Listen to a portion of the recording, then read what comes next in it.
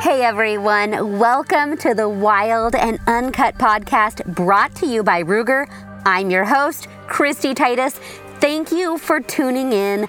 The line is going hot, so let's go full send on this episode. And anybody that gets a fish hook through their finger and they don't scream on the removal of a barbed hook, they're tough.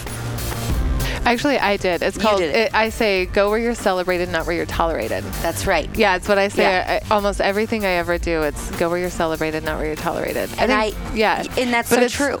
We should all say it every day. Yes. It's something we should all say. And that's personal, business, like across the board. Everything. If people are celebrating you, stay with that. Yeah. A tool of history and a symbol of the Old West. The Marlin lever-action rifle is the classic American long gun.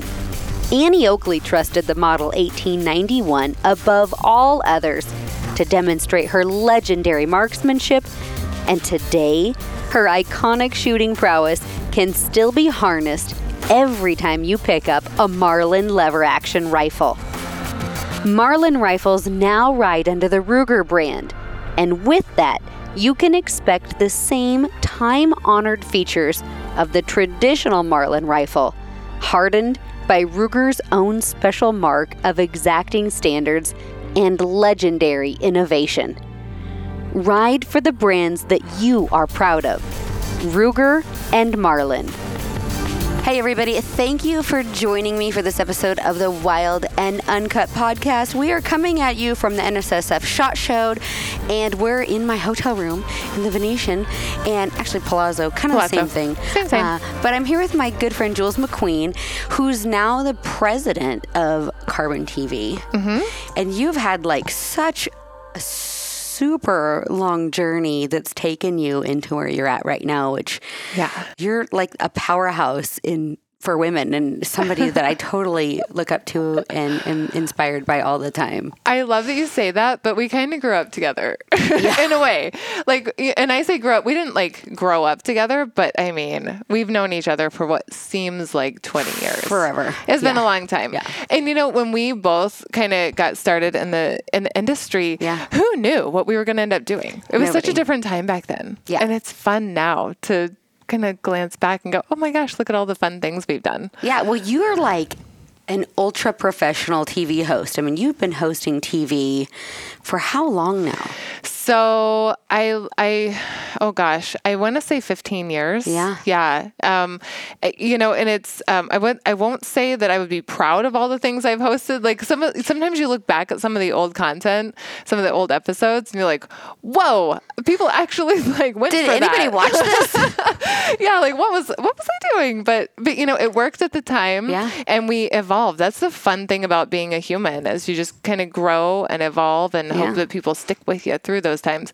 But I'm proud of my story and kind of where it started and where it's going. And I did a lot of hosting, like on air, you know, TV show hosting. I also owned a production company for a lot of years. Most people know that. And now I'm corporate. So I'm kind of like running a major company in the industry, and it's just a fun transition. Yeah. Yeah. One thing leads to the next, and you hope you learn something along the way. But you're still hosting TV. I mean, I don't sell yourself short. You still have Outdoor Weekly. You're still hosting. So not only are you like in this corporate model, but you're doing it all. Yeah. How did you get into hunting? Were you an adult onset hunter? Yeah, I was. So I'm not from a hunting family. Yeah. And now, though, my parents are being introduced to hunting, which is really fun for me. Yes. So are you introducing your parents to hunting? Not really. I've only hunted with my dad one time in my life. Uh-huh. My mom, I've never hunted with. But they're with their spouses and their lives now, beginning to hunt, which is really cool. But no, I grew up in a family that was not a hunting family. We camped, but that was about it. Yeah. When I was around 17, 18, I decided this is something I wanted to do. And I graduated high school early. I moved from Oklahoma to Missouri. And there was a Barnes & Noble bookstore in Springfield, Missouri, and I would go there and just read magazines and books and try to understand the hunting thing. But when you're not from a hunting family, if it's not introduced to you at a young age, first of all, I didn't know there were different types of deer. No one told me what an elk was or where they lived, and I didn't understand the entire concept of hunting, right? Yeah. So the reasons why or how or what to do or who to even talk to. So as an adult, 20 years later, it's part of my passion in life to make sure kids have that access to the information. Barnes & Noble, sure, they had some good magazines and books and stuff, but it didn't really teach me enough. It was a lot of trial and error, doing things wrong. But I got into the industry in my early 20s and never stopped. So what was your first hunting trip? My very first hunt, I borrowed a rifle. Well, I went to my hunter education course in Missouri. I borrowed a rifle. It was a 7 mag. And I asked permission on some property locally. And they were like, you can shoot any deer that comes by. Here is where you go. And they kind of like helped me understand how to get to it down this ridge. And I didn't even know tree stands were a thing. Thank goodness, because I had a rifle. So you don't want that to be your first experience. Yeah. So I wedged myself between 2 trees and I sat on this ridge and it was kind of looking down and I shot the first deer that walked by. And to this day, it's the oldest whitetail I've ever shot. He was so old and just massive and beautiful. But of all the things I had read and tried to understand, no one told me how big they would be. And I assumed I could take care of it myself as a beginner. I thought maybe I could drag it or lift it. And you're a tiny human. So. I'm not that large, so I'm not that strong, especially in my, at that age in my life.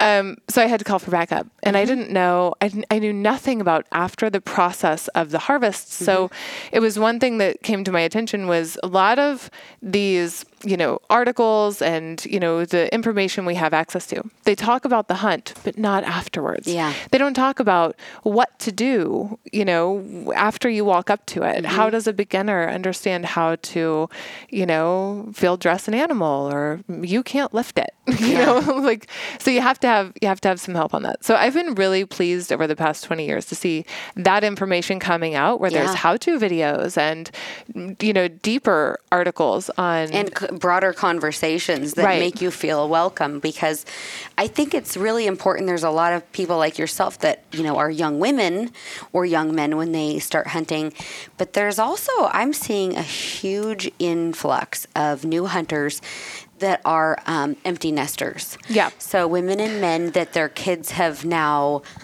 bloomed and blossomed and they're at college or they're somewhere else and the house is a lot quieter. Yeah. And there's not as much to fill your time with running kids and doing things. So there's a lot of women that are getting into hunting and shooting sports now that are middle-aged, and there's so many resources out there now.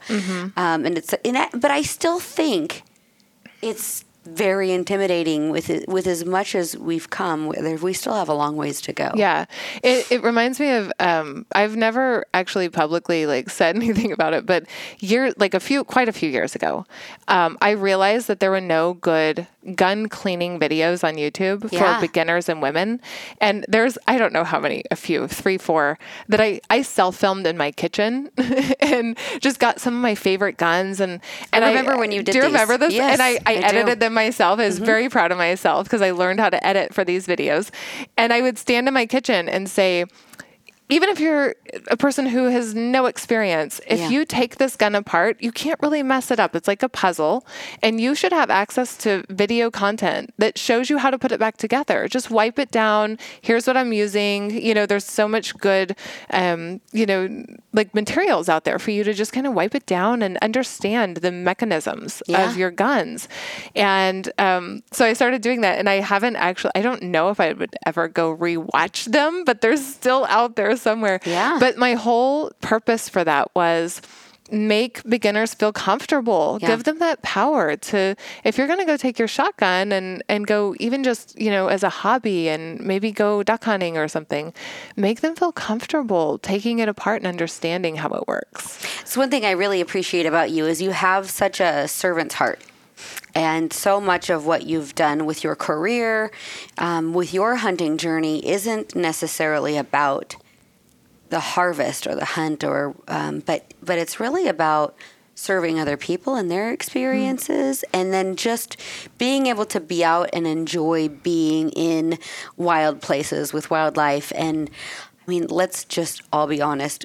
We're in a convention, which I'm super glad to be around all my friends and doing this, but there is nothing better than being on the mountain. And the only clock that you can watch is, the one that's when the sun rises and sets is the one that matters, But you have done so much that's just beyond, let's take this harvest, let's do this. I mean, hunting is very spiritual and meaningful to you. Thank you. I appreciate it. Yeah. I through the years, I've always said I never built my career on shooting big animals. It's not what I did. I am actually a passionate outdoors woman, but I'm passionate about having fun too. Like that's kind of my passion in life, is allowing people to live vicariously through the stories we tell. That would be my elevator pitch, right? And I've been so blessed. I've done a lot of great TV shows over the years that have allowed me to share that platform with people who would have never had those opportunities. And, thank goodness I was in the right place at the right time and knowing the right people. And, and I do have a servant's heart. I know that about myself. And that's why every day when I wake up, I can't believe I have this opportunity. This is what I get to do every day. And, have to do. I get to do. I get to do and this. There's a big difference when you're like, oh my gosh, I have to do this today. I have to do that today. Yeah. When you just change your vocabulary from have to get. Yeah. It changes the whole meaning of your day, I think. It does. Absolutely. I wake up so grateful every single day. I know what it's like to struggle and to really have to work hard. This is not handed over. This is not something that you walk in and they're like, oh, you're a girl. Come run my company. Come do this. Like you have to really take those stepping stones and find the opportunities and self-educate. Yeah. I'm a huge advocate for self-education. And, for me, my belief is I will support every person as long as they are trying to become better and really in it for the right reasons. Good intentions go a long way for me. Absolutely. So it's been a really fun journey. So you've hosted television. Your last television show that you were hosting really was about other people, and you hosted a lot of veterans on your television show. Yeah. So your television show, Brotherhood Outdoors, really was a focus not about you. Right.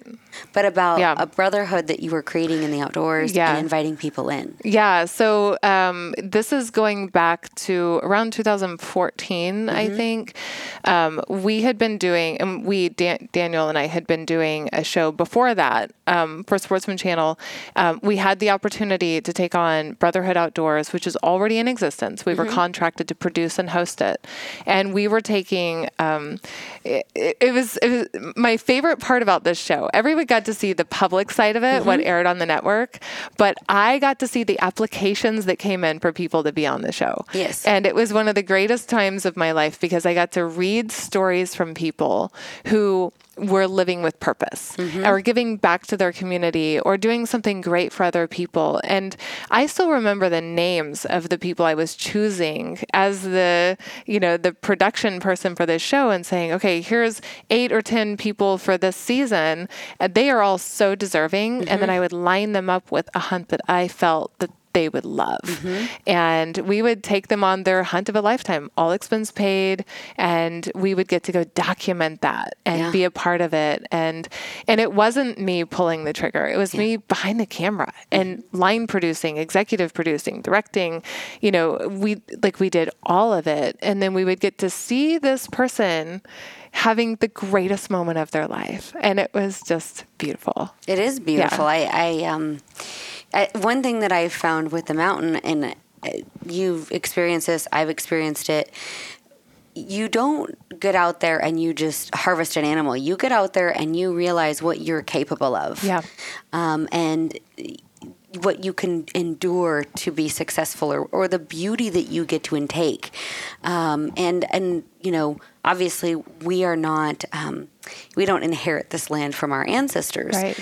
We borrow it from our children. And you and I don't have children. Right. However, we both, I think, really strongly believe that we have to leave this place better than what we found it. Right. And I believe that as a tribe, everyone's children are ours in a way, right? Absolutely. So even as a woman who doesn't have any human children, you know, I just, you know, I feel that pull to guard what we're doing in that way for other people's children. And, you know, by, you know, donating my time or resources or finding a way to allow people to have a voice, right? And so I think, you know, even if it doesn't sound like you're making a really big difference in life, sometimes you are without knowing it. So what are some of your favorite, like, most profound moments? Do you have one in particular that stands out in your mind of... Like career-wise or whatever in the outdoors? Yeah, or go both, either. Yeah. Both. Okay, career-wise, and since this is a good one, since we're at SHOT Show filming this right now, it, you know, technically starts tomorrow for me. A couple years ago, 2 years ago at SHOT Show. So I've been the president of Carbon TV for a few years, three and a half years. And when I took over operations on the company, you know, it was a very different company from what it is right now. It had just become a standalone OTT network. There had been an acquisition. It was pulled out. You know, I took over at that point, and it was the biggest challenge of my life. Yeah. Well, then I worked really hard to secure relationships, to fix a lot of things, to, you know, look at the vision of the network, you know, and really, you know, wrap my head around that. Well, 2 years ago here at SHOT Show, one of the most profound moments of my career was I was in my hotel room the first day of SHOT Show, and I turned on my TV. And for anyone who's been here during SHOT, you know that if you turn on your TV in a hotel that is supported by SHOT, they have SHOT TV, SHOT TV. And at the bottom corner, it said, powered by Carbon TV. And I just stared at it, and I went, I did that. Yeah. I used my resources and my connections and my knowledge, right? So without having to change course in a lot of ways, I really just connected dots. And for me, connecting dots in life is a big thing. And we became the official video streaming partner of SHOT Show that year.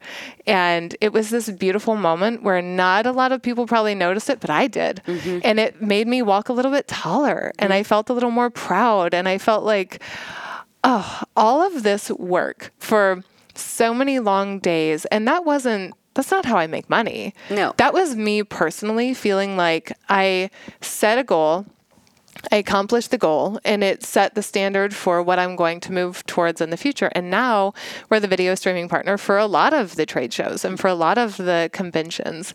And it's not even really how we monetize the business, but for me, being connected to people in this industry and like setting a standard for quality and making sure that people know that our company is doing really great things. Well, and I just joined the Carbon TV family, and so thankful for that. And I mean, there's so much going on. I'm really torn with a lot of things that are happening in the world right now, and I think a lot of us are, and we all have a varied varyings of opinions with things. And I believe fundamentally in a few things. The power of the purse. You spend your money where your mouth is, which is, you know, one of the reasons why I'm moving out of Oregon and I'm moving to Wyoming, which is a very free state, constitutional carry, great hunting, not a lot of people, and really, you know, the governor supports hunting. He was at our women's hunting camp every day this last year that we hosted the Wyoming Women's Antelope Hunt. So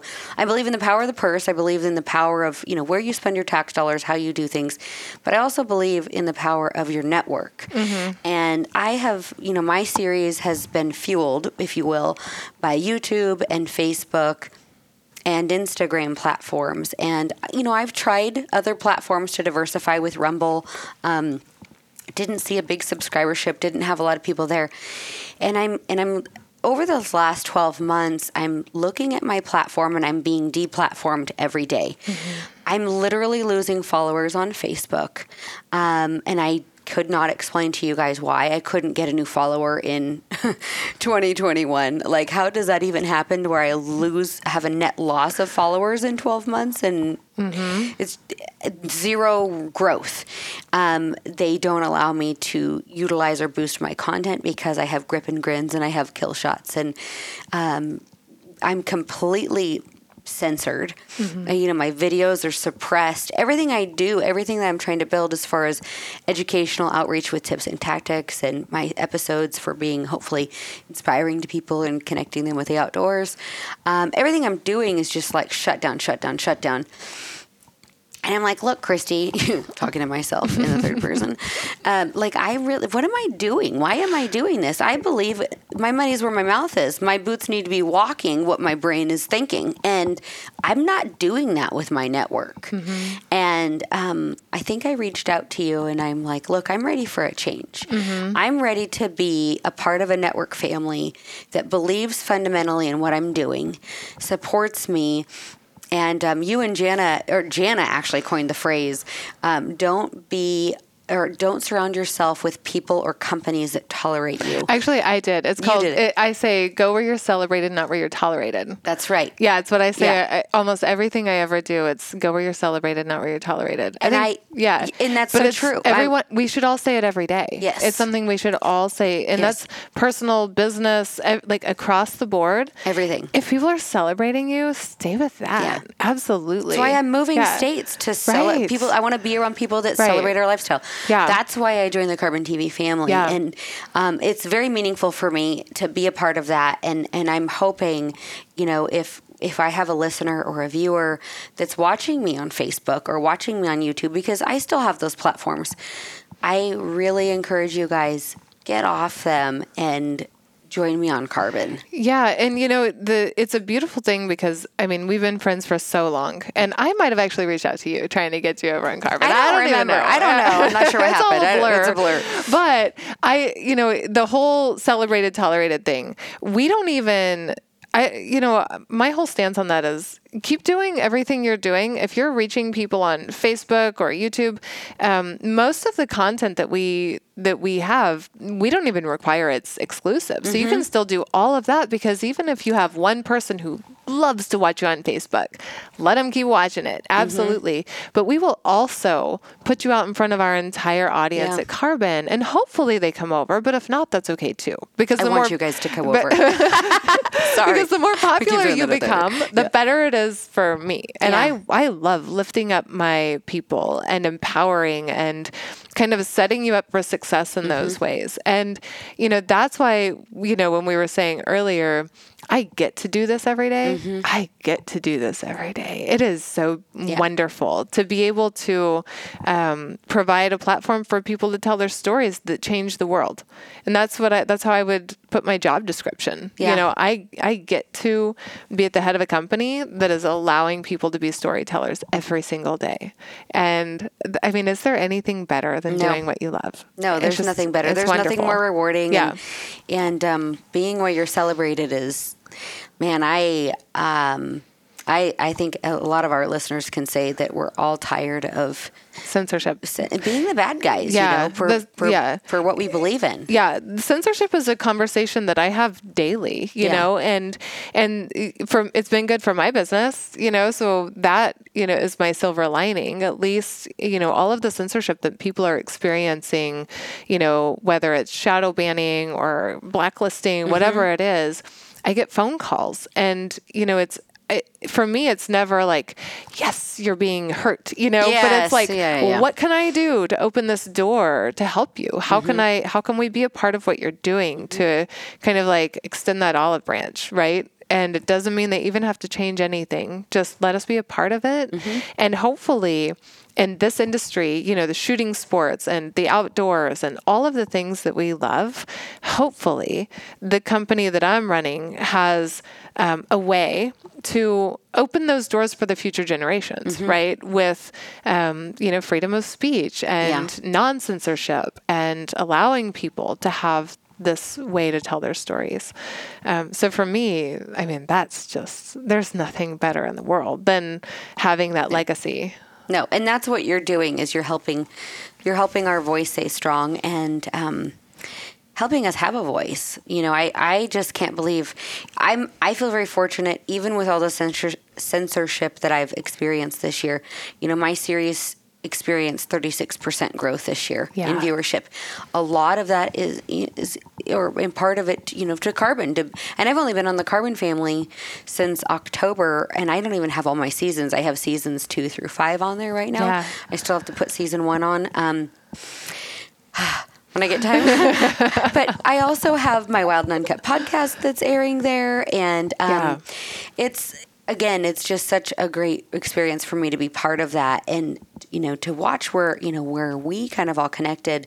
I remember one of the first projects we did together was for Carbon TV. It was the Women Who. Yeah. That's right. Women Who Hunt. Yes. We did I wasn't even working at the company back then. No. We were all doing so many other things. Yes. And I had aired one of my shows on Carbon prior to that, you know, jumped ship from a network, went over to Carbon, did great. And then they produced as an original series, Women Who. And it wasn't just Women Who Hunt, which is what we did with Jana. They had Women Who Shoot, Women Who, you know, and they had, I think, 4 Farm of them. and ranch or something like that. Yeah. And so I remember when they wanted to set it up, they contacted me and said, hey, we're doing this Women Who thing. And I said, oh my gosh, can I call my 2 girlfriends? Because what is better than a trifecta of stories? And we all met up out in Montana. At Jana's house. Oh, it was so fun. So much fun. And can you believe that's been like 5 years ago? It's unreal. And they were like snake charming. Like, the rubber boas. We were on the mountain roads. We were filming, and Jana's like, "Oh, there's a snake!" Wow, wow. And her and Jules are like picking it up and like petting the snake and talking about how docile they are, and I'm over here like, GTFO, I'm not touching that thing. Okay, somewhere very deep in my iPhone, I still have all of the videos of you in the background screaming and Jana holding the snake, and you know, and I mean. What a wonderful experience. We were out filming our stories back before. I mean, gosh, doesn't it seem like so long ago? So long ago. Yeah. And I think that's the same trip that we went bow fishing, isn't it? No, it's not. Was it a different trip? Yeah. It was a different trip. Yeah. That was my first time bow fishing, was with you girls. That's right. Yeah. That was so much fun. I think I got a hook in my finger. You did. Oh my gosh. I told that story yesterday. She literally, no fault to you, and it's not like you're a bad angler or anything. Right. Sometimes. It was like a rocking boat, and you were doing something with your rigging, and then the boat like rolled over. I went to grab something, and it was a hook with a. This is how good of a fisherman I am. What is it when I have hook? A barbed hook. Thank you. Yes, you win. So a barbed hook, and it went through my middle finger up into the fingernail. Remember that? Like all the way in. And she did not cry. I just want to put that out there. I cried on the inside deeply. I would have been. I was dying on the inside. Audibly. Okay. I was just very happy someone you documented it. Yeah. Remember, you filmed the whole thing, gross. And they pulled it right out, and you know we kept fishing. Yeah. But, you know what great memories. I don't know how anybody can do that and not scream. It's like terrible. You have your pain threshold. Terrible. Like no. you were saying earlier you're not tough or something or strong, and I'm like, wait a second. Anybody that gets a fish hook through their finger and they don't scream on the removal of a barbed hook, they're tough. Period. Okay. I mean, really, it's my pride that gets in the way. It's just me trying to be a tough guy all the time on the outside, but on the inside, I'm crying. Yeah. For sure. Yeah. Dead Downwind Laundry Soap goes far beyond just being unscented. Their liquid laundry soap is my go-to for cleaning up blood and dirt stains, especially on items that don't easily fit into the washing machine. The liquid soap works great in your utility sink. Just pour and soak your gear, or scrub and spray it off in your driveway. Remove stains, clean, and deodorize all in one when you unleash the power of the industry's most effective scent-killing enzymes. Dead Downwind Laundry Soap. Check it out. Hey, you guys, I'm Christy Titus, and we're out here hunting using OnX Hunt to help locate access points and roads to take our side-by-side. The goal is to find those spots where we can get farther away from pickup traffic, stay on approved roadway systems, cover more miles, do more glassing, and have a better opportunity at finding the animal of a lifetime. You guys, if you're not using OnX to help you locate approved roads, you should start today. And if you're new to OnX, use code WILD20 at checkout for your elite membership to save 20%. Code WILD20. So you're living in the big city. So living technically, so my office is outside of Detroit, Michigan, which is technically a big city. Yeah. Yeah. And with that, this past April, you experienced something that I can't even fathom, like honestly living through and dealing with. Explain to everybody what happened to you in Detroit. Yeah, so my office is just outside of Detroit, Michigan, and like you, I've been in the firearms. I have my CCW in 4 states. You know what I mean? That's part of my world.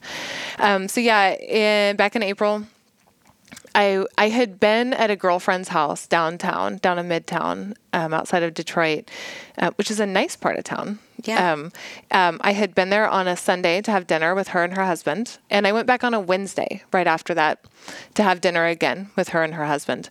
And what we believe happened, which seems right, was when I was there on Sunday. So I have a very nice vehicle. Mm-hmm. You know, I work hard. I have a beautiful vehicle, and I parked it street parking. Just a block down on a main street, and it was parked in the same place 3 nights apart.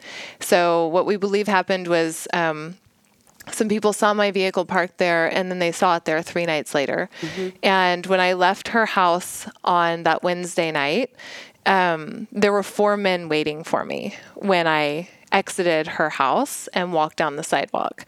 And I had my dog, Banjo, with me. He's a large dog. He's not really that aggressive, though. He's older. The sweetest thing. He's a sweet dog. He's the best not dog. A guard dog. No, he's not a protection dog. He's just He's your buddy. He's my little soulmate, for 11 years. So, Banjo and I were walking out. I didn't have my phone or anything in my hand. I had it in my back pocket. I had a crossbody bag. And so when I got close to this main road where my Jeep was parked, one man crossed my path to slow me down. Another man crossed my path as I crossed the street. And then as I got to the other side of 3rd Street where this happened, another man walked out. He took a step. He had a hoodie on, and it was dark. And I watched him as he lifted his hoodie and pulled a pistol from his waistband and put it on my forehead. And stop right now. Were you alarmed by the other men? Did you not at all think it was unusual? Not at all. No. Okay. And this totally took you by surprise. I was fully aware, not on my phone, not texting, which is what I'm telling people now. Thank goodness I was able to describe them to police. I know exactly what was happening in front of me. I was fully aware. But when this man stepped out from the shadows, they had a driver sitting right behind him, in the vehicle. He had stepped out of the vehicle as I approached, walked up, pulled the pistol, put it on my head. I took off my crossbody purse. I tossed it to him. He was from about me to you, maybe a little closer within arm's reach. And full panic sets in at that point. It's just full fight or flight. Yeah. And I was trying to fly. I wanted to fly. So I tried to pull Banjo backwards and get across the street. I tossed him my purse. I started screaming. What did he say to you when he pulled the gun on you? He said, "Give me your purse." Okay. And I did, gladly. Yeah. But I had Banjo's leash in my left hand. What happened was he took my bag. He went to the car, opened it. My keys were not in the bag. My car keys were not in there. And it's just a little tiny bag. You can see immediately what's in there.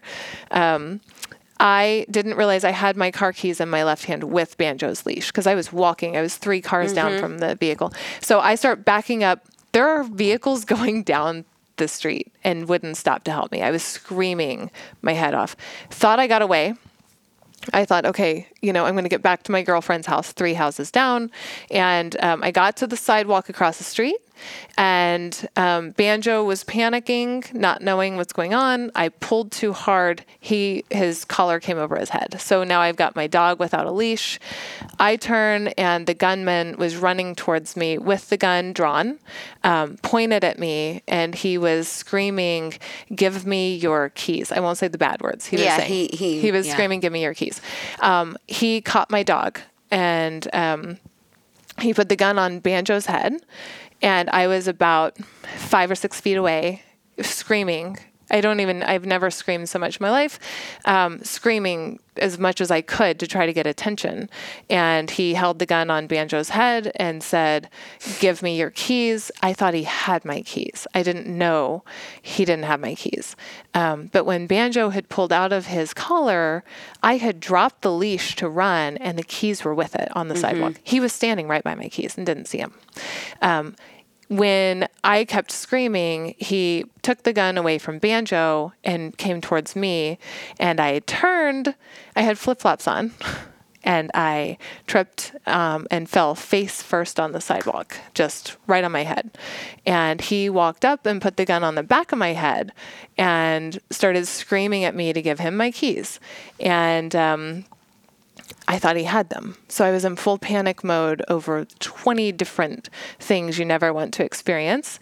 All I could think was I still have my phone. So I took my phone out of my back pocket and I flicked it in the grass. And when he went to bend over to pick up my phone, I grabbed Banjo by the neck and just ran. Screaming still. And by the time I got 3 houses down, 3 people on that street had called the police already from the noise. And they got my purse, they got my wallet. They did steal my identity a few months later. So I've had to shut all that down, over the past year.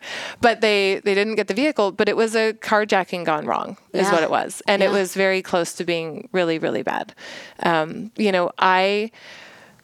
The reason I say, so I was at her house that 3 days before, I was armed the Sunday that I was there. I had not been at work that day. I had my pistol with me.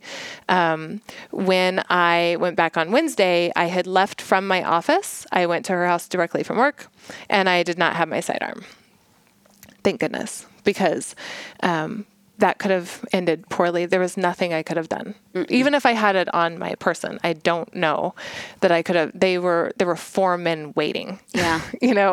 Not a lot you can do. Yeah, because bad guys like to travel in packs. Yeah. They hunt like a team. 4 of them waiting right there. And I mean, they knew exactly what they were doing. And even if I had my sidearm. Now, I will say my recovery process after that, I am very grateful and thankful to have my concealed weapons permit, because I wasn't able to leave for about a month to go do anything by myself. I couldn't go to the grocery store. I couldn't go in public. I still have a very difficult time, but where I'm allowed to, if I'm carrying, I do feel safer. I do feel more secure. I think that even as as a form of therapy and to get your strength back and to kind of feel that empowerment again, it would be really hard for me to go to the grocery store if I didn't have a sidearm at this point. Everyone looks bad to me. I think I'll always be on high alert, but and that's what kind of, you went through this. Obviously, they didn't find her car keys. She still drives her car. Yep. They know where you live. They know where I live. They have every single piece of information. Even my Social Security card was in my purse. Yeah. So, they took taxes out. They bought a house. They bought a house with your identity. Oh, yeah. They did, it was bad. I have LifeLock. So I was just constantly, Thank God. I had so many alerts. We had to shut everything down on my entire credit for quite a while. And so it's still shut down. How do you even do that? LifeLock, I literally I had to fill out forms, like paper, mail them in and shut everything down. So even if I wanted to go buy a car right now. I couldn't. I shut all my credit down. Yeah. Because they wouldn't stop. But this wasn't even like the worst part. That was just, those guys just sold my wallet to some guy down the street is what happened. And it had a lot of information in it. Yeah. And I've worked really hard to get what I have in life. I come from nothing. Yeah. And now these people think that they can just come take my purse and your identity and your life and your credit. And and put my life in their hands. That's not okay. My dog's life, that's not okay. So by far, one of the most traumatic experiences, but everything is more beautiful afterwards. Yeah. The next day when I woke up and everything tastes better, my friends are more dear to me. I'm so much more grateful to be alive than ever. And I know that sounds I wasn't shot like some people are. Like I survived it without injury. But there's something about some man holding my life in his hands I'm not okay with. No. It's not cool. Absolutely not. Yeah. What advice do you have for the audience? Some things obviously that sound like really helped, number one, save your life, but these guys were caught, correct? We know who they are. Yeah, Okay. they couldn't, yeah. You know who they are. Judicial system's awesome. Yeah. Yeah, that's great. Well, they know who they are, but epic fail. Thank you, Michigan. So big takeaway for me is, I think we talk about being situationally aware, but really, trusting your instincts is number one. If you feel like you're walking into a situation that feels bad, don't do it. Don't do it. So it's happened. I'm not going to say, I don't want to sound like I've had this major traumatic life, but things happen. I'm turning 40 this year. And at this point in life, traveling as much as I do alone, things happen. Yeah. Right here in this hotel. Don't get on an elevator with a person if it's just you and them, if you don't feel comfortable, right? I mean, those things happen. It's happened twice in this city to me personally. Like over the years, you just learn to trust your gut instinct and your intuition. And the advice that I would give is put your phone away and pay attention. I was able to give a very accurate description of every single thing that happened. I was not texting. I was not looking at my phone. I had it in my pocket. I was walking. I described every single thing, including the car, everything to police. And I think that gives me some peace of mind. I can't blame myself at that point. Yeah. I know I did everything in my power. Yeah. But also scream your head off. Like that is more than having a firearm, more than having if someone had been there with me, who knows what would have happened? Yeah. I don't know. If my dog would have barked, he might have been hurt. I don't know. But all I know is me screaming, and I'm not a loud person. No. I'm a pretty quiet person. But me screaming might have saved my life. Yeah. They did not want to be on that street for longer than they had to be. With a screaming woman. With a screaming woman. Absolutely insane. I don't even know what I was saying. Yeah. It was like a different language. You were vocalizing, and I think everything that, I've never been in this situation. Everything I've learned or heard is be loud and never stop fighting. Yeah. Scream, if they want your purse, give them their purse, you'll get more stuff. Yeah. But do everything you can to just stay alive. Don't let them kidnap you. Heaven forbid you get kidnapped. I made the decision to stay for my dog. And I know that some people would not make the same decision. I would make it over and over. Like anyone who knows me and my dog, he's been my saving grace for the past decade. I would never abandon him with a gun to his head. I stood there and waited and screamed looking at the guy. Some people would choose to run. And that's fine too. I think that's a great defense mechanism. I personally chose to stay. In the heat of the moment, that was the decision I chose you to made. stay. I ended up, with my face down, and it wasn't a great situation, but I wouldn't change it. I continued to scream the whole time. There were homes on that street that did have external video cameras, because they were like VRBO homes, and they did catch it on camera, and the whole thing is very, when you say it out loud, it's not great, and it does make you have anxiety, but I just have to put a little faith in, like, lightning doesn't strike twice. So maybe it will never happen again. But for people for women or men, anyone, not even just women, pay attention to everything that's going on. Always watch your surroundings. It's it's the most important part of walking down the street these days. paying attention. Get your head out of your phone. Yeah. Look up, look out. And I think a lot of times too, when you walk with determination and purpose, it's a built-in deterrent. Why would somebody want to victimize somebody who's paying attention? Yours was a premeditated. Yeah. They were looking specifically for your vehicle. But if somebody's just looking to steal someone's purse or rob someone, it's much easier to do that for somebody that's a little complacent. Yeah, absolutely. I would have given him a softer target, if you will. I would have handed over my keys gladly if he had just asked for them. Yeah. In that moment, if he was smart in any way, I would have gladly given him all of my belongings peacefully and walked away and never even, it would have been so simple. But, because there's this, like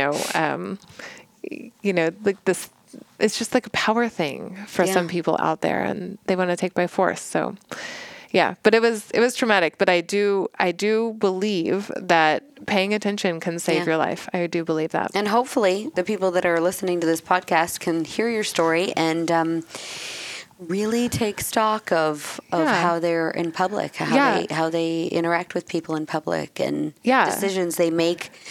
And there are places where bad guys tend to want to be. If you pull into a gas station and you have a bad feeling about the guy next to you that's pumping gas, don't get out of your car till he's gone. Or go to another gas station. Yeah, whatever it is, just take that and make a different choice. And also, don't be afraid to look weird. I am so okay with looking strange these days. I refuse to get on an elevator with one other person. I don't do it. I don't. I've had bad experiences. I will wait for the next one because 30 seconds is not that long to wait for me to feel comfortable. And I was listening to another thing the other day is we did a defensive pistol class, and one of the instructors was like, scream, put your hands up and say, "Stop right there!" and scream at someone if they are making you uncomfortable.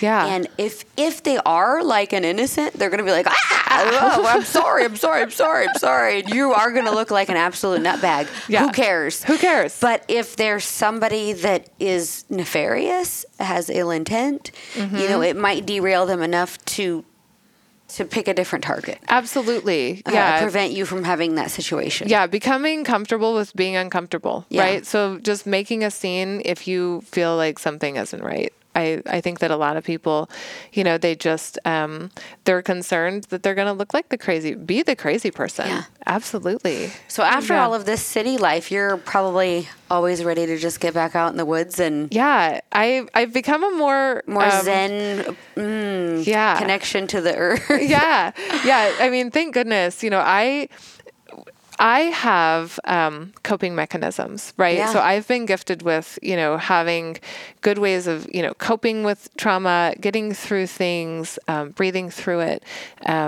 Some people go through a traumatic event in life and they don't have those coping mechanisms. They're not able to cope. They don't know what steps to take. Maybe they don't have access to therapy. Therapy helped me a lot. I had to go a lot after all of that, including other things in my life, traumatic events.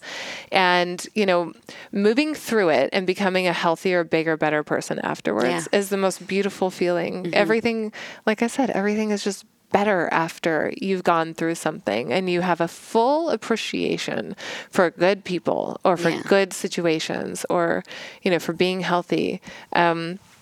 I don't particularly like being in big cities now or around large groups of people, but it is part of the deal and you just have to kind of, work through it. Yeah. But thank goodness I have good ways of coping. I meditate every day. I surround myself with good people. Carbon TV has meditations now. We do. So we started a second side of the company a while back. I founded Carbon Unwind, and it's a sleep and meditation app, which is kind of like a fun project, a necessary project for me and my team when COVID happened.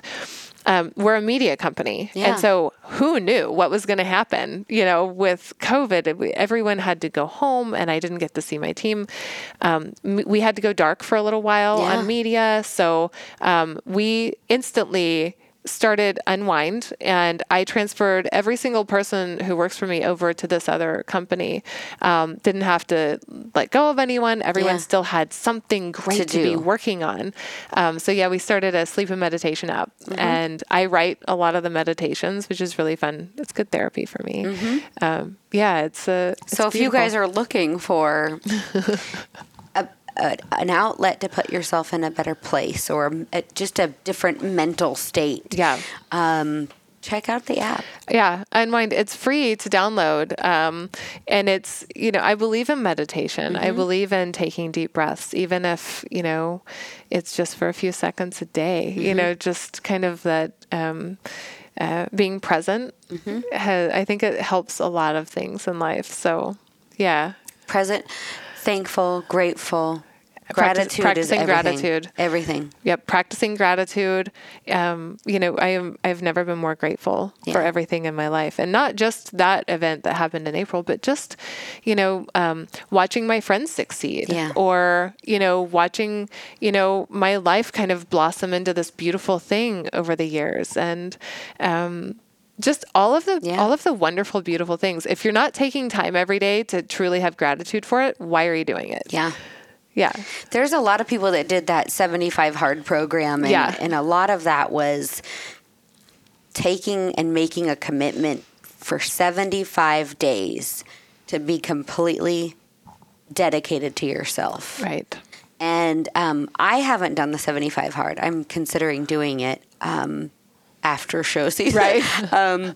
Just to take that and kind of reboot your dedication. Now, Wilderness Athlete just launched a Rugged Routines deal where, it's just getting people back into a routine of how do you take care of yourself, and self-care and self-love. Everybody talks about that. And I'm like, what about just hating your life the way it is enough to where you're willing to make a change? Right. I think most people kind of love themselves to some degree, but why not just hate that you don't feel good enough to be like, what? I really should do something about this. I should make a routine in my life to where I go to the gym, where I take a half an hour and I breathe deep and I have meditation, or I do yoga and stretch, and whatever it is, drink that water, read a book, get good sleep, get off your device, let your brain slow down and reconnect with the natural world. I think that's so important. And I've been doing the Rugged Routines with my husband, even during trade show season this season. And, we're making a point to get our workouts in and just really try to stay grounded and dedicated to ourselves and our goals. And this is another way that people can kind of latch into that and reconnect with their mind, body, and spirit. Yeah, I think that the common denominator I see between those, the people who are doing 75 Hard or any other similar, the Wilderness Athlete but also you and your husband, it's accountability, right? So you have somebody to hold you accountable on those days where it's really difficult. It's nice to have somebody standing there saying, no, you said you were going to do this thing, and I'm holding you accountable to that. And I know that a lot of people who've done 75 Hard or any of those, they're posting on social media. Their friends are holding them accountable, and they want to achieve this goal that they've set publicly. Yeah. And with, you and your husband, it's like, every day you're going to wake up and say, this is what we're doing. It's going to be terrible, but we're going to do it. And I love that where people have, those good, solid foundations in their life to hold them accountable. It's surrounding yourself with people that celebrate you, not tolerate you. That's right. And I think I'm just so thankful that I've got my best friend and my husband is, he celebrates everything I do. And it's having that accountability, having a team of people that keep you accountable and keep your soul grounded is so important, I think. Yeah, it really is. And, especially for us when we have these longtime friends. Yes. And this, not even just in our industry, but for me in our industry. So I've got you, and I have a handful of girlfriends who, we empower each other. We lift each other up. And we've been here for so long celebrating all of the successes. And we've changed so much. I tell Jen and Arissa from Girls with Guns all the time, those girls. my first SHOT Show, I met them. I mean, like, this is, we've evolved into incredible women. And now it's really neat seeing, the girls in their 20s come into the quote unquote industry. And I hate saying that, but come into the business and they're now becoming the mentors. Yeah. They're becoming the mentors for even younger girls. And we have new role models coming in, and, hopefully us ladies are setting an example that this next generation, where we leave off, they take over. Right. Yeah. I believe that credibility leads to longevity. Yes. I've said it a million times, and I believe it. We've seen some of these younger women or younger people in general coming in, and the ones who have good intentions are here for the right reasons. You're going to see them year after year just doing amazing things. I'm so proud of that. It's the same as us, right? Good intentions. We definitely knew exactly what our intention was years ago when we were, at the beginning stages of our careers, and we were doing it for the right reasons. We weren't here just for attention or whatever. We really had a purpose. Yeah. And now I'm so proud of me and you and Jana and Bachman, like all of our friends who we've watched and encouraged over the years and lifted each other up and celebrated those moments. I get so emotional during trade show season when I get to see all of my longtime friends and we get to look back and say, look at what we're doing. I cried at Sheep Show. No joke. Like 3 times. I have some friends that couldn't be there for medical reasons. And when I talked about this one person in particular who's been a servant to our veterans, and I am even now, they're our family, you get choked up, and you're so excited to see the other people in your life. And I was talking to Rachel Attila. We did a great podcast about influencers and using social media positively. And we had a great conversation. And I would love for you to kind of maybe take a few seconds or minutes or whatever and give some advice to other ladies. Like, you're television. You are the CEO of a television production company that, well, I guess it's not even a network, excuse me. Yeah. A network. You've ran a production company. Yeah. What advice as a network executive can you give someone out there that's looking, hey, I want to do what you guys are doing. I want a career. What's some great advice for them? Yeah. So I believe it's all about intention. I do. And I've said it, if I've said it once, I've said it 100 times. There's an energy that people put off. I'm a true believer in energy from humans. And people know immediately what your intentions are, even if it's hidden in some way. Over the years, I can remember some of the young women who we see now in the industry who have solid jobs, actual great careers in this business. They're still hunting. They still have a social presence. They do all the things. But as soon as I met them, there's an energy and the intention was there, and it's a positive thing. And I wanted so badly for them to succeed. I wanted to be the person they surrounded themselves with because I want to witness that success. And I think that, if you're coming into this industry or if you've been here for a while, or any industry, it doesn't even need to be the outdoor community, any industry, have your heart in the right place, right? And things kind of happen for you if you have good intentions and you know exactly what your goals are and exactly what you're supposed to be doing. But I will also say, some women or females or, people get a difficult time. They get a lot of backlash from others about what they're wearing or how they post or whatever. Having makeup on when you're hunting, heaven forbid you do that. Right. Or, some girl, maybe 15 years ago, I might have done a lot of, bikinis and fishing and whatever.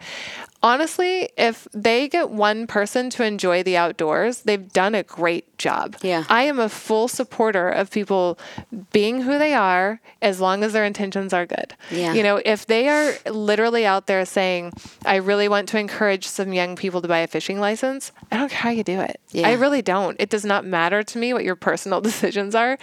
Go for it. Absolutely. But have good intentions and do it for the right reasons. And then I will lift you up all day long. I truly believe that. And I think that if more people who are already established and we have this foundation of, some form of success, or we've been here for a minute and we totally understand what we're doing.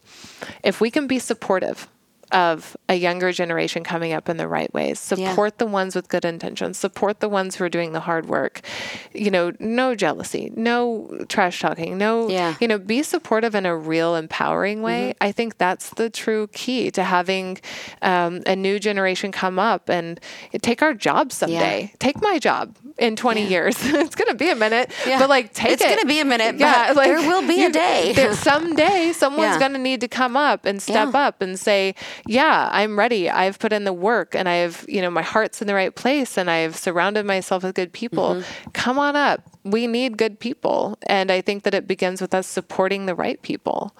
I love that. I think you're spot on with that advice. I think it's fantastic advice. What do you have new coming from Carbon TV that's different? And I know you have some other international news with Carbon TV that maybe you want to share with our viewers. Yeah. So historically, Carbon TV has been OTT, like a video on demand network. Super proud. We have so much great female outdoor content. We have not just hunting content, but just so many different types of outdoor content. So instead of just being video on demand, which means, for example, if you have Apple TV or, Samsung, Roku, whatever. Any of those, you can search for Carbon TV. You can choose anything from our entire library that you want to watch for free, all the time for free. Now we've moved into fast channel distribution, connected TV distribution, which means that depending on which platforms we begin distributing on, anybody with any device, any TV, can stream Carbon TV for free. Oh, fantastic. Yeah. So we just launched in Asia and Europe and Great Britain and Canada. And that means, you can watch us still in you can watch us literally anywhere in the world if you have an internet connection. But this is actually derived through the television. It's through the television, and it's a programming schedule. So it's not video on demand, but it's us saying, here are our amazing pieces of content that we think you're going to love, and we schedule it out so they can binge watch Pursue the Wild. They can binge watch, any of the great shows that we have on Carbon TV, and we can selectively program every day what we think people will want to watch. So they have the option now of, connected TV, watching it anywhere in the world as much as they want for free, or the video on demand app. So it's really pushed us into this massive new distribution. Oh, it's huge. Oh, yeah. It's really amazing. And it's fun for me to see all of that kind of come full circle, because my goal is for everyone in the world to have access to our amazing content. Yeah. And now here we are. We're going, we're around the world now. So not only is she supporting us in the U.S. with our hunting traditions and cultures, now the network is taking this as a global agenda, which I think is so necessary, because hunting is something that, especially, in a lot of countries, women don't have the rights that we have. Right. And don't have the freedoms to do the things we have. So hopefully we have that opportunity to plant that seed of desire and a dream in someone that maybe never even thought it was possible. Absolutely. And, it's like, putting that into households where they might not have known it was an option. Yeah. Right? So introducing people to our lifestyle through storytelling. Yes. Where they can have their eyes open to a new way of life, or education, or conservation, all of the different things that they can learn and absorb through the content. Just kind of putting it out there in all of the different ways that I can find. That's fun. So where can people watch Carbon TV? You can watch Carbon TV. Well, anybody who has a phone or a tablet or any smart device, we're free on iOS and Android. We just updated our iOS app, which looks amazing.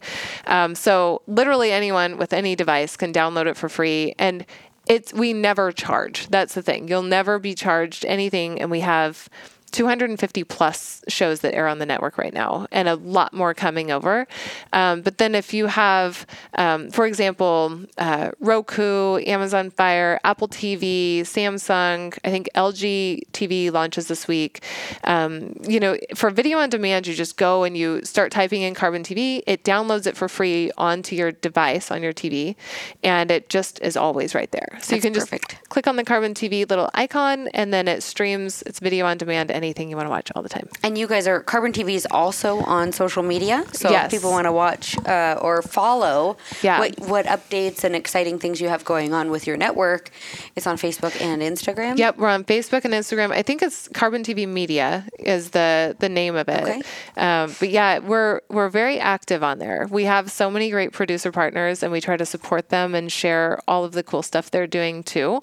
So I'm not on social media as much as I used to be, but I try to go on and support and kind of watch what's going on. But yeah, Carbon TV is very active on all of them, and there's always something fun happening at this company. It's amazing. Well, it's because you're always working so hard, and we appreciate that. And my whole team too. I have the most brilliant team of people around me, and that's where it is. I just I would be nothing without them. I have a great team too. Yeah, I am so thankful for my team, and I can definitely appreciate that. Normally my husband's filming these podcasts for me, and I've had to adult and do them myself today. So I'm like, I'm so proud of you. What's going on? So if there's like a video mistake or an audio mistake, well, the audio not so much, but the video side, sorry you guys, my husband Drew not here. But so what about following you on social media? Are you available like publicly on social media? Yeah, I'm on social. So Jules McQueen is typically, what I go by. I'm on Instagram now and then. I've made some promises to my team. I'll be on there a little more this year. Yeah. I took a little vacation, like most of us do once in a while, but mine was for like 2 years. It's okay. So, yeah, but I'm on. Take all the time you need. Yeah, I'm on social media. Jules McQueen. I try to pop on there once in a while and do a few things. And you also still have a TV show on Carbon TV, Outdoor Weekly. Yeah, so I do Outdoor Weekly. So tell everybody how they can watch that and the premise of that as well. Yeah, Outdoor Weekly is fun. So I actually was contracted to host that show before I started working at the company. I had nothing to do with the business, and they actually I forget, 1 year, I think at SHOT Show, they did a screen test for who was going to host this show that they had a concept for, and it was supposed to be the first outdoor news program. Yeah. And I got the job hosting Outdoor Weekly. And at the time, it was kind of like more of just a cool idea. We didn't know what we were doing. The first season was really fun. It was all like outdoors. And now I actually have a green room with a news desk. I drink whiskey on my show. It's a little fancier than my green room. I actually painted it myself, but awesome. it's like a fun news program. And we script in any updates in legislation, anybody who like world records, fishing, hunting, any states that are updating, game and fish laws. Game and fish laws. We do kind of like happy news, kind of places I want to see in the world. My favorite segment on everyone. Just like I've always wanted to have a travel show. Yeah. And now, you and me both. You know what? I just worked it right in there. Yeah. It's like, you know what? I think we're going to do a travel segment on every single one of them where I want to see these places in the world. Let's talk about it. Yeah. Outdoor Weekly is really fun. It's streaming on Carbon TV all the time. I'm starting this season. Chevy is our sponsor this season, so I think it starts in March. So it'll be good. Yeah, I love that show. I get to have fun. Yeah, and it's a passion project. Yeah, it's fun. Well, Julie, I want to thank you so much for taking your time at a SHOT Show, pre-SHOT Show. Technically, this is our day off. Yeah. This is our day off. This is the calm before chaos of SHOT Show. And normally we're at Jana Waller's cocktail party right now. Right. But she's not here, so we're podcasting instead. So anyway, I appreciate you taking the time to come down here and talk and, just share your story and your message with our listeners and viewers, because this will also be on Carbon TV, so they're shared with us, and I'm really thankful and honored to be part of that family. And hopefully all of you follow Julie on her social media, but also more importantly, get on Carbon TV. Use the power of your convictions and watch where you believe. So. Well, I love having you in the Carbon TV family. As one of my most long-standing friends in this lifetime, it is such an honor. Yeah, you were already killing it and successful before we made this deal happen, but it is even better for me now knowing that you are family. In the fam. And I love you, and I'm excited to be your podcast. You make me teary. Jeez. Thank you guys for watching this episode of the Wild and Uncut podcast, coming at you from my hotel room at SHOT Show, and we'll see you all soon. Thank you for listening to the Wild and Uncut podcast. If you would like to hear more, be sure to subscribe to my Pursue the Wild digital series on YouTube and follow me at Christy Titus on Facebook and Instagram.